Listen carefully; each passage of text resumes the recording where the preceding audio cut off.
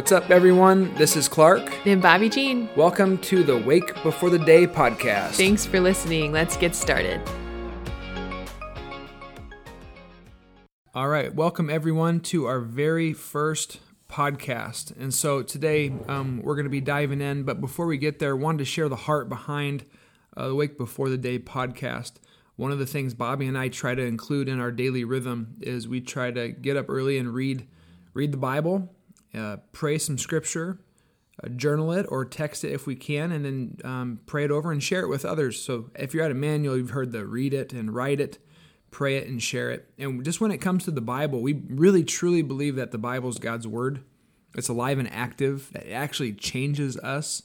And lately, I've had so many conversations with different people, one last week in particular with a wife of a man who has been changed. And she said, I don't know what has happened to my husband, but he's a different man. And he's spending time in the Word, and he's being changed from the inside out. And so really grateful for God using His Word to change us.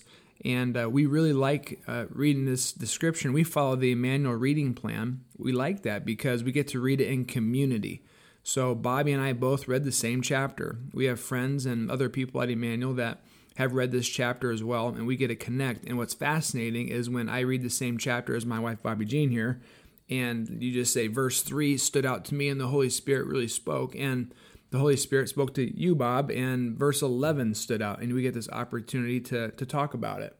Yeah, that's been a fun part of connecting over Scripture, too, has been able to share it with Clark and with other people at church and just in our community. And so, like Clark said, just so fun to be able to do that with you now through this podcast. And some of you might be wondering about the name, and some of you might have heard that before, just connected with Clark and I. And that's actually kind of become a mantra that we believe the Lord gave us just a few years ago that has really resonated with us, with our family, and just kind of the rhythm that we try to live out, and just how really waking up before the day kind of sets the tone. And so I've heard it said before, waking up before the day, meaning like waking up before the sun is risen, before the days really start, before the kids and the kitchen and everything's working, before you're sending out any work emails, before you look at technology at all, but just waking up and giving the first kind of efforts of your day back to the Lord. And so,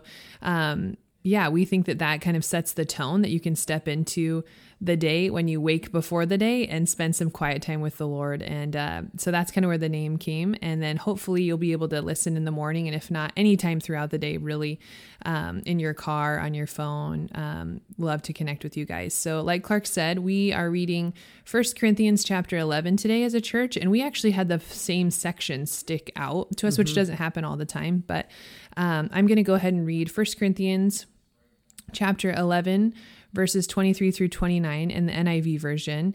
And this is actually about communion. So I'll go ahead and read it for us right now.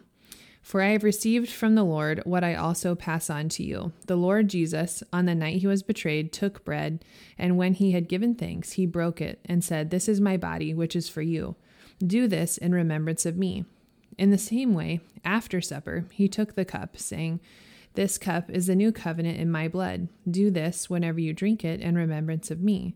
For whenever you eat this bread and drink this cup, you proclaim the Lord's death until he comes. So then, whoever eats the bread or drinks the cup of the Lord in an unworthy manner will be guilty of sinning against the body and blood of the Lord.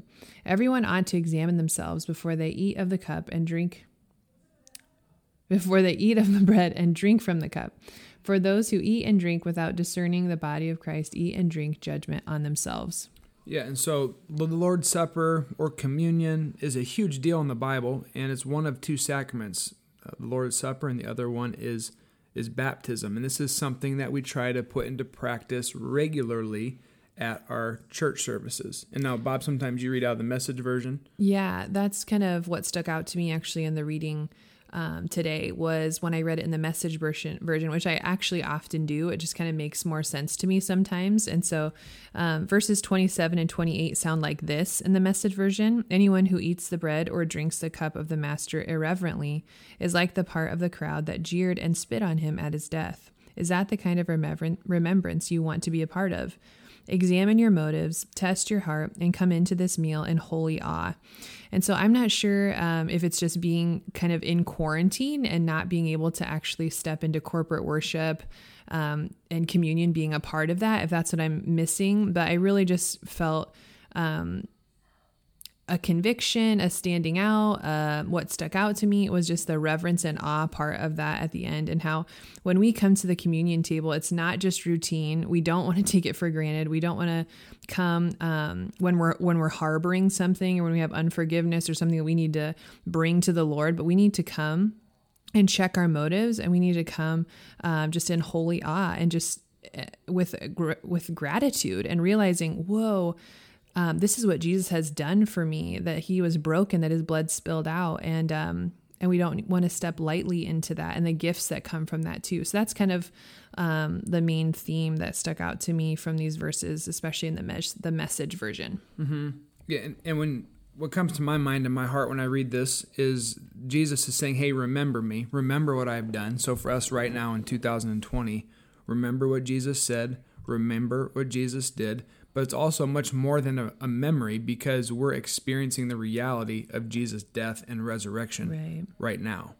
And so in seminary, they always talk about the sacraments being a sign and a symbol. And one of the most helpful analogies I'd give you, and I've given before, is that it's like a road sign. And when you're driving down the road and you see the yellow sign on the side, and it shows you that there's going to be a curvy road ahead, there's the sign. But you are soon experiencing the reality of that sign when your car is moving to the right and then to the left and then back to the right. And so we experience the reality of the gospel promises today. Do you feel like you can kind of flesh that out more and give like examples of us like actually living in the midst of the promises? Like, what does that mean? What does that look like actually? Yeah, I think actually when I woke up the other day and we were kicking this idea around, the Holy Spirit kind of nudged me, like, think about this, think this through. And some of the initial ones that come to my mind and I think about when I'm taking communion is that, Jesus gave up his Spirit, and it's not long after that he's given us his Holy Spirit. Forgiveness is freely offered when we repent. So every time we come to the communion table, you remember, my sins were on Jesus when he died on the cross, but he extends forgiveness. And then that we have this direct relationship with God. When he died, the temple veil was torn, and that symbolizes we have this direct access and this relationship with the Lord. You don't have to come to the pastor and pray. You actually get to pray directly to God. And then another one's grace, unconditional love. Didn't earn God's love. I also can't earn God's love, can't unearn it. And the last kind of thought is that we didn't get what we deserved. We take communion, I think about, how jacked up my sin is, and that we're actually deserving of hell. And instead, God gave us what we didn't deserve, and that's a relationship with him. So when we take communion, those are the kind of things we have to remember, that we're walking in the Spirit. We're not alone. God forgives us. There's grace. It's unconditional. And he's really kind. Yeah, it's kind of interesting. Lately, we've been having conversations with Kirby about communion, and she sees everything that's going on, and she wants to take communion with us, and we're helping her understand kind of all of that, what Clark just said, how that's wrapped up in communion, but really it's this simple gift too for Kirby.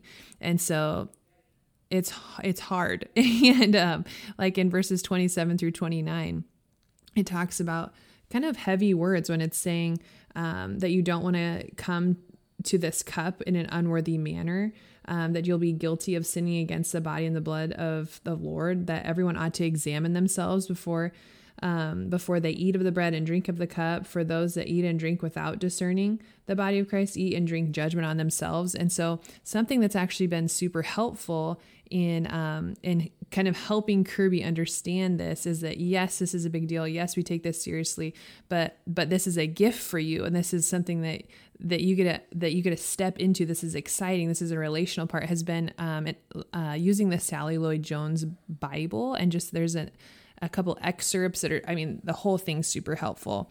But Clark actually brought that out. And so there's an excerpt about communion that's super simple and easy to understand too. Yeah, this is what she says. When Jesus is speaking to the disciples, as if he said, my body's like this bread, it will break. And this cup of wine is like my blood, it will pour out. But this is how God's going to rescue the whole world. God says, my life will break and God's broken world will mend. God's heart will tear apart and your hearts, our hearts, will heal. Just as the Passover lamb died, so now I'm going to die, God says, instead of you. My blood will wash away all of your sins and you'll be clean on the inside in your hearts. Yeah. So today, as we get to share this with you, now we're going to leave something just to reflect on. I think that maybe Clark and I will often either reflect on a verse or maybe a question that we felt like Holy Spirit gave us from our reading. So today, maybe just leave with how, what was your first communion and what does communion mean to you? Just when you think back kind of to memories or over time, what that might look like, or maybe just the last time you took it corporately, what was going on? Were you taking it for granted? Were you entering in? Were you examining? And then also just step into how you can experience that reality today. Now, what Clark was talking about, just the unconditional love and grace and not getting what we deserved, and just how those truths actually translate into today and how we're living. So just some things that you could potentially reflect on, and that just kind of keep the scripture weaving throughout your day so you don't just read it and then forget about it. So yeah. So if you're interested in reading along with us, like we said, community is awesome. And we'd love to hear your thoughts on 1 Corinthians 11 as well. So feel free to reply to some of the social media feeds we've got. Also, you ask your family, ask your roommates.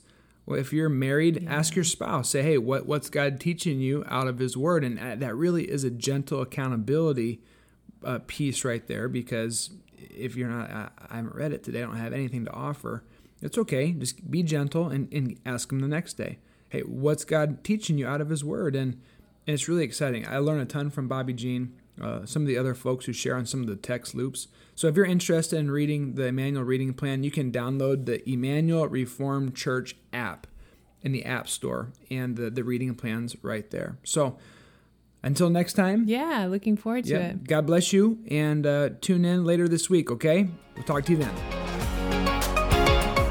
The Lord bless you and keep you. The Lord make His face shine on you and be gracious to you. The Lord turn His countenance toward you and give you His peace. Have a great day.